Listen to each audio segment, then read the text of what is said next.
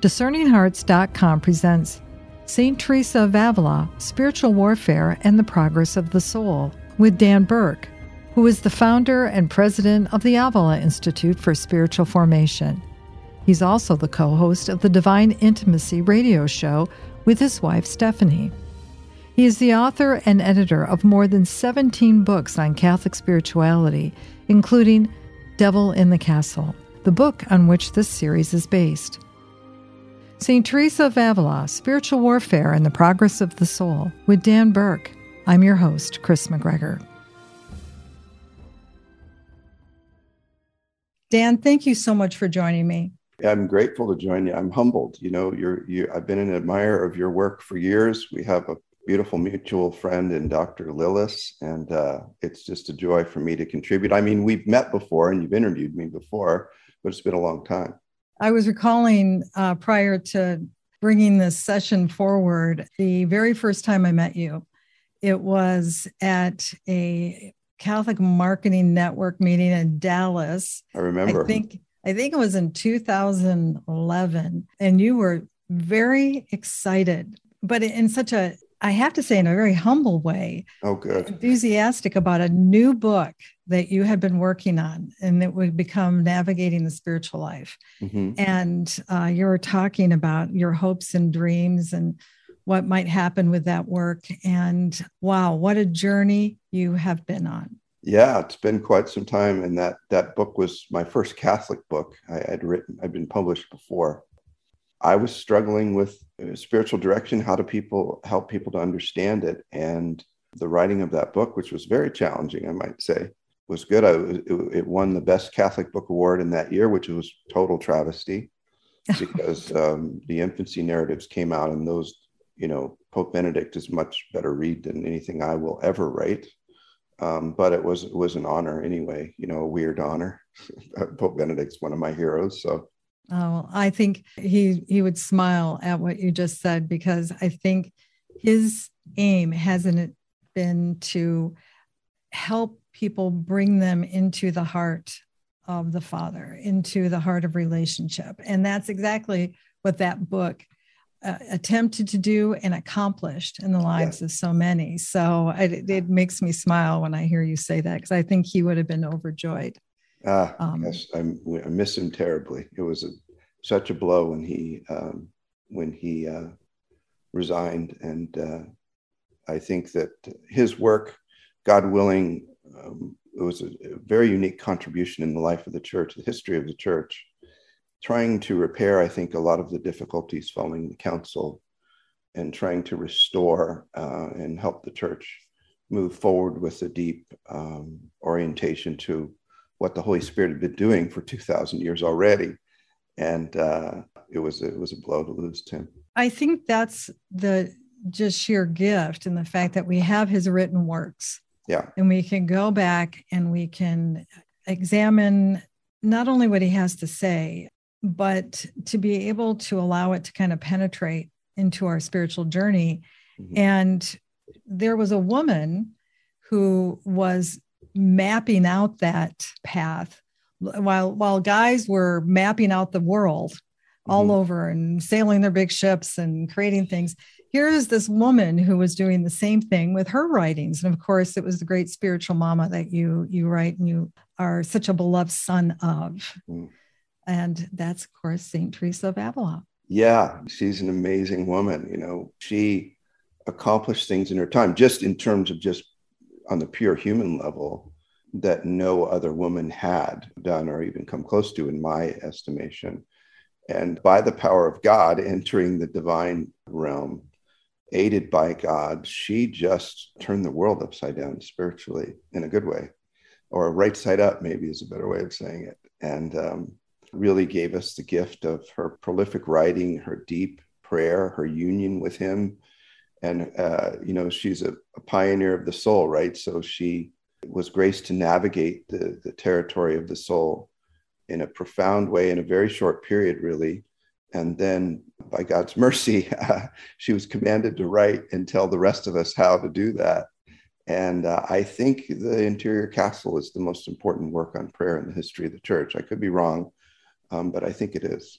She became a doctor of the church. Right. And the whole church proclaims, yes, what this woman has gifted us with, who was told she had to do that. Yeah, I would agree with you. I think it's a seminal work. And I think we are so blessed to have your insights and your experience and your knowledge to contextualize her writings overall, especially in this area of the challenges that the enemy of our souls, the devil, will try to put in front of us.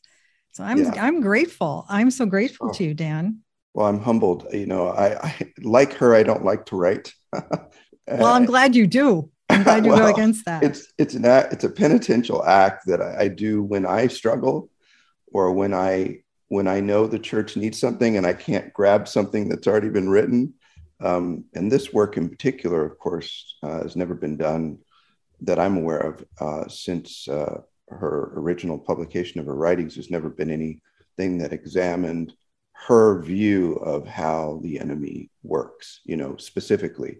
There's a lot of themes in her writings that are worthy of exploration, deep exploration. Prayer, of course, being preeminent among them all, and how it is that we come to union with God. But I really wanted to, in part, I will be honest with you, I sometimes wonder if I'm crazy, the way I see the world, because it feels so much in contradiction to what is out there. And I feel a lot of actual pressure to tone it down, so to speak, or whatever. And so part of this was me wanting to enter into the heart of this mystic, this doctor of the church, this beautiful woman of God, and ask her, would you please tell me if I'm crazy or not? Would you please help me? Is the way I see the world rational, real? Does it properly comport with the heavens? And God be praised, I walked away going, okay, I'm all right. I'm okay. I'm under the wing of a doctor of the church. I haven't exited. I haven't overemphasized, I have frailties, don't get me wrong, but in the general sense of, no, you're not crazy. No, there's not a devil under every rock, but yes, he is constantly at work in the world, in the church, in our hearts, in our parishes, in our prayer, trying to keep us from first really entering into the castle, which is that great analogy that she drew upon to describe this ever deepening journey with God. She reveals what's happening when we try to enter in. And then, of course, when we enter in, all the different phases and shifts that the enemy works, changes in order to keep us from the next step closer to the beloved, which is the end of our goal. It's why we exist, is to become one with him. And she reveals how the enemy is constantly working, changing, shifting to oppose that journey.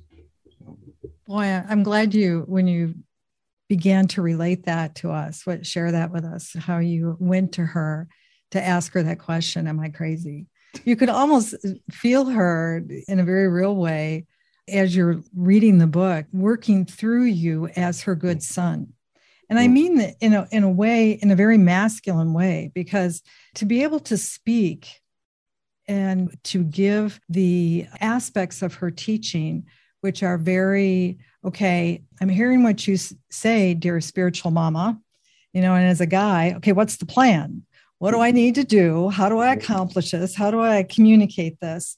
Where for me, when I first read The Interior Castle, she's just talking about how beautiful it is. And I'm not trying to minimize it as a female, but she also has that aspect that talks about the beauty of it. And it makes it so attractive to go into it and to want to make that journey, that you need to have that maternal nurturing side, but you also need that paternal. Mm-hmm. You need to be able to say, okay, wake up. You have to understand it. You have to be aware. You need to know what is about to challenge you. And I think you give voice to that, not only in The Interior Castle, but you contextualize it, as I said, by bringing in so many of our other writings, but also the writings that influenced her. Sure. I think that's important, don't you? Yeah, I mean, you laid out something really interesting. I often, our mutual friend, Dr. Anthony Lillis, who everyone should read, everything he's ever written. I always talk about the difference between he and I when we work together. And it's similar to what you described, the male-female, but I always say that Dr. Lillis is uniquely gifted at revealing the beauty and the compelling reality and the joy and all of that. And I would compare it to a garden with flowers, and so Teresa is very much like that. Dr. Lilly is very much like that.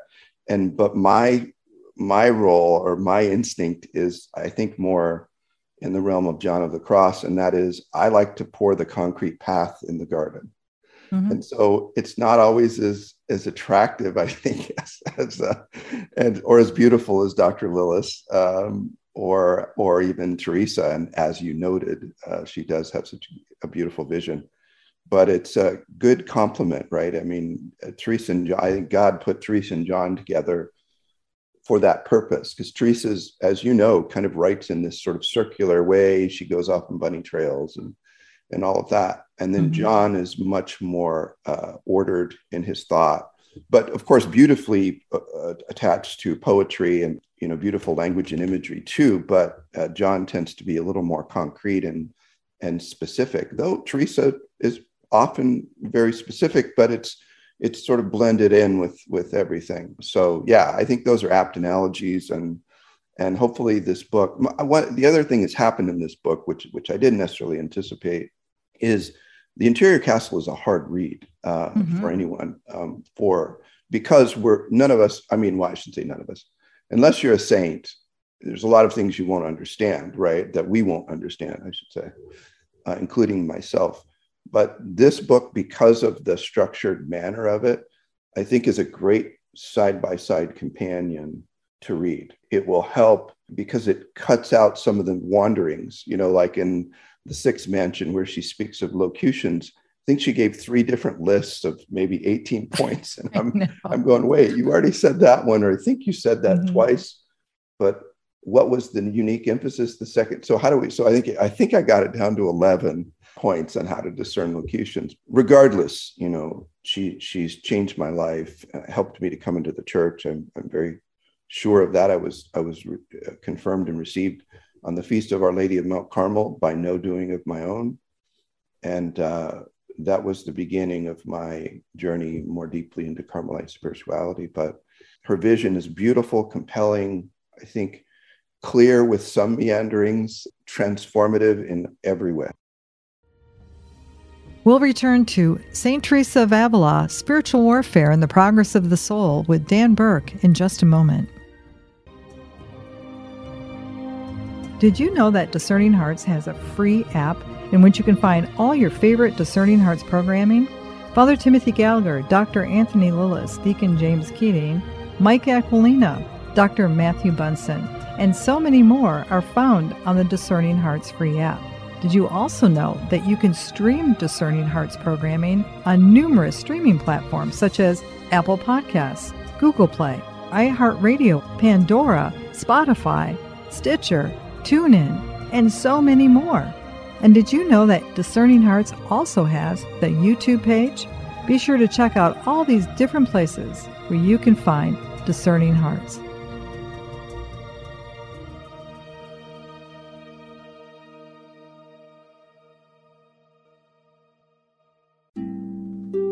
A Love Song by St. Teresa of Avila. Majestic Sovereign, timeless wisdom, your kindness melts my hard, cold soul. Handsome lover, selfless giver, your beauty fills my dull, sad eyes. I am yours. You made me. I am yours. You called me. I am yours. You saved me. I am yours. You loved me. I will never leave your presence. Give me death. Give me life. Give me sickness. Give me health. Give me honor. Give me shame. Give me weakness. Give me strength. I will have whatever you give. Amen.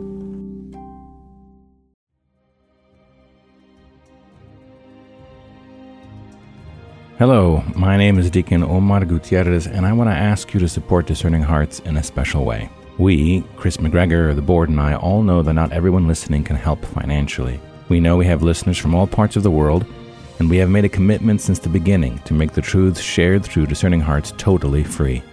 So while you may not be able to contribute financially, what you can do is certainly pray, but also give us positive reviews on whatever platform you use to listen to us. If it's iTunes, Android, Stitcher, or Spotify, however it is that you get these podcasts, or if you're on YouTube and you like our videos, please give us a good rating and write a review. The more good ratings and reviews we get, the higher our profile, and the more listeners will discover us, listeners who may have the means to contribute in the future. Please consider rating us and writing a positive review today.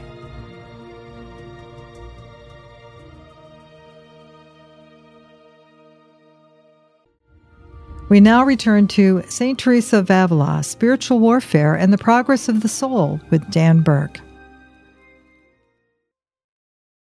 If you don't mind, we are, for the listener, we're going to be doing so much more in conversation and breaking this all open. But I think it might help for those who are not familiar. They may ask, how did this guy get to know Teresa of Avila? He's not necessarily a Carmelite priest or even a brother. How did you get to know her so well? Yeah, it's a great question. So what happened is I'm Jewish by birth, which is a connection to her as well. But I came to Christ believing Jesus was the Messiah as a Baptist, a Southern Baptist, no less. And it changed my life. My life before Christ was nothing short of brutal, and really brought me to even the brink of suicide. When I met Jesus, it's hard for me to contain my emotions even talking to you about it. When I met him, everything changed. And so I began to run after him with this sort of ignorant abandon. And so if you could maybe look at my journey from the top down, I would just trying to flail into the kingdom, and I run into a wall of my own stupidity and cut myself up, and I fall on the ground, and Jesus would say, "It's okay, here, this little bit to the left, and keep running." Well, in that running, I was struggling with prayer. I had begun what Protestants call a kind of a devotional life, and I knew that Jesus was real. I knew I had a relationship with him, or at least I wanted one, and I didn't quite know how to go about it all, because in the Protestant world, it's also jumbled and unclear. And so I was working for the largest Christian book chain in California at the time. And I read every book in print, and I'm not exaggerating, on prayer. E.M. Bounds has a stack of them. Calvin on Prayer was actually moving, believe it or not, in the Institutes, Heinz Feet on High Place, all of these books, right? So, but in the end, they weren't answering my struggles until I stumbled on a compilation of writers by a Protestant guy, and I don't remember the title of the book, but it was a compilation of basically Catholic authors, which he had de-Catholicized to make them palatable to Protestants. And so in that list, of course, was St. Teresa of Avila. And when I read her, and there was another writer who very much was helpful, that I learned what aridity is, and I learned that I'm not broken, or that it's normal, and that it can be very good at times, and and why it's there. And it opened a world of relationship that I never found in the Protestant evangelicalism. And I'm not disrespecting the good that I came to there. I came to know Christ, but because they have, for the most part, abandoned 1,000+ years, 1,500 years or more, even if you go to the Old Testament, they've abandoned the writings of those who were authentic disciples, who gave their lives up for Christ and who really knew him. And so they've lost what St. Paul said. He said, "Follow me as I follow Christ," right? Mm-hmm. So they've lost all these examples of people who followed Christ very deeply, and she's one. And when I read her writings, I thought, this woman knows him. And I don't know how I'm going to get through this interview without losing it, but she knows him, and she can help me. And I couldn't find. I was desperate for that help, and I couldn't find it anywhere else. And so I'm just forever grateful. And so, like Dr. Lillis has such a love for Elizabeth of the Trinity. And so every opportunity like that you give him or we give him to expose her to the world, I feel the same about Teresa. I want everyone to know her, everyone to become a disciple of hers that's properly called to that, or at least influenced by her writings. Well, first, thank you for sharing that, because I think what you've done is you've revealed to so many that this woman, she is worth knowing. I mean, and she wants to be known. She's easy to know. I mean, when you begin to read her, there's no one more self-effacing. Right. She's very real. Oh my gosh. And the woman uses exclamation points like no one I've ever known. I mean, she's just so emphatic, and you can just hear her talking to you and becoming so aware. She was the original Mother Teresa, the original, the great, wasn't she? Yeah. And it's funny because she has so many dimensions to her. She's very sarcastic.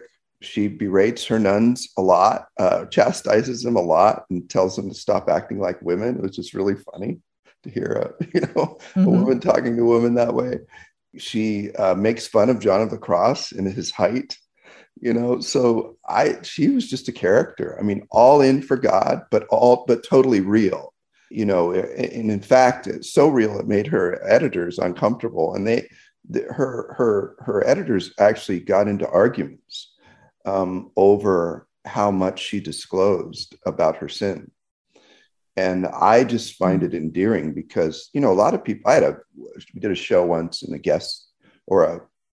we had some kind of live chat going on, and somebody said, this is so hard because I'm not a saint and I'm so far from being a saint. I can't listen to this, and I said, read Augustine, read Teresa. That's not how we start. That's how they start, like us. They don't end up like us. And hopefully we don't end up like us, untouched by grace. I love her. It's so comforting to me because I'm so aware of my brokenness. I love her because she was very aware of her frailty, her need for the Lord, her weaknesses. She was so vulnerable. And it's so powerful to hear a woman say, I had bad confessors and I listened to them. I was caught in sin and I would have gone to hell even in the cloister because I was allowing myself to indulge. And there's speculation about the details, but we think it's just excessive chattiness, maybe gossip, just spending too much time in the parlor, all of that.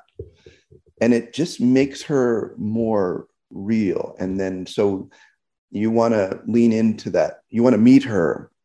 You want to say, I'm broken too, but you're a saint and a doctor. Please help me. I pray almost daily for her help, in the spiritual life. So yeah, what a gift. And I think that's why your work is so important when beginning to bring her forward, particularly in today's world, because as you read her, I think we have to realize at her time, it was assumed that everyone was baptized for the most part. Yeah. Yes, there was the great, the revolt of the Reformation happening, and there was all this controversy, but the sacramental reception of the baptism had taken the place in the life of so many. So when she's writing, there's the assumption that, yes, this is normative. And correct me, immediately jump in and correct me, Dan, if I'm wrong. But as she's saying in that first castle, or the castle in itself, the mansions, it's already in you, because it would be like saying to enter a room that you're already in. You're already there. Right. And I don't think we have a sense of that today. Not at all. Yeah, and that's one of the things I try to bring out in the book, and that is often missing in when people write, scholars or whatever. And I'm not a scholar. Anthony's a scholar, but when people write about these things, they can fail to help the reader understand the context. And you've done that already with, she came about in a time where all of Spain was Catholic. I mean, all in sort of the the most general sense, not definitive universal sense. And there were a lot of assumptions underlying what she was saying. As an example, like you said, baptism is one. Two is there were castles around where she lived. So within almost, I think you may be able to see a castle from Medina del Campo if you stood up a scaffolding, which was an important convent that she established. And there's a castle there with a moat, not with water, but a dry moat, so to speak. And so she had those kinds of things in front of her, and which, of course, drew her imagination to use that to help. But to your point, as a baptized Catholic, we have access to the interior castle. And in a sense, it's sitting there latent. We're in the kingdom of God. But it is hard to kind of conceptualize. In the book, I work more on that castle analogy, talking about the kingdom being the outer walls. It's like in Avila, where she spent much of her life. It's a city that even today has 12-foot thick walls completely surrounding the original city. And so baptism and confirmation are kind of like the entrance into that city, which is the kingdom of God. But this is all, the kingdom of God is among you, Jesus said, right? The kingdom of God is within us. You enter into the kingdom of God. There's a castle in the middle, which was common. There's a great one in Carcassonne in France, where you have two outer walls and then a beautiful castle in the middle. Actually, we were there together, weren't we? You and I. Yeah, so you remember Carcassonne. And so there's a castle there that's available to us. Well, what's in that castle? In that castle is the King of Kings and the Lord of Lords. But it has to be, though it's in us, and it's kind of a weird thing to conceptualize, that castle we have full access to, but we have to choose to enter more deeply. So we're in the kingdom, the castle's available to us, but we still have to make a choice to be what I would call an authentic disciple of Jesus. We still have to say, Teresa, show me how to enter into this reality, with all of the assumptions, like she assumes baptism, as you said, the confirmation. She assumes that we go to confession. She doesn't harp a lot on that because it was a norm in that time. She assumes all these things, but then she points out several things, and I don't want to get ahead of you where you want us to go in the interview, but she points out several things that are necessary to enter in. So she assumes we don't necessarily understand, and was probably not in any way prominent in her time. Though mental prayer was, of course, emerging in a substantive way, she assumes that we don't understand how to draw into this intimacy with Jesus, both in terms of daily mental prayer, which is engaging in this deep exchange of love with God personally, not vocal prayers, which are good, rosary, liturgy of the hours, but mental prayer. And then she also presumes we may not understand that self-awareness is absolutely vital also to the entrance. And so she says that we have to have prayer and reflection to enter in. And we know from her broader writings in John of the Cross, that can be interpreted as mental prayer and something like some form of the examen prayer, where we're daily saying, where are you, Lord? Where am I in relationship with you?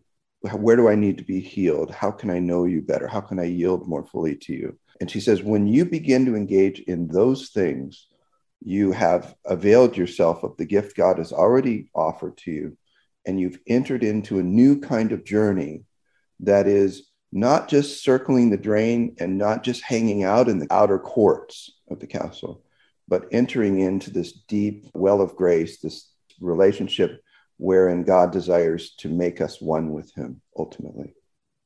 We'll continue this conversation in our next episode. You've been listening to St. Teresa of Avila, Spiritual Warfare and the Progress of the Soul with Dan Burke. To hear and or to download this conversation along with hundreds of other spiritual formation programs, visit discerninghearts.com, or you can find it within the free Discerning Hearts app. Also, you can view the video of our conversation by visiting the Discerning Hearts YouTube channel. This has been a production of Discerning Hearts. I'm your host, Chris McGregor.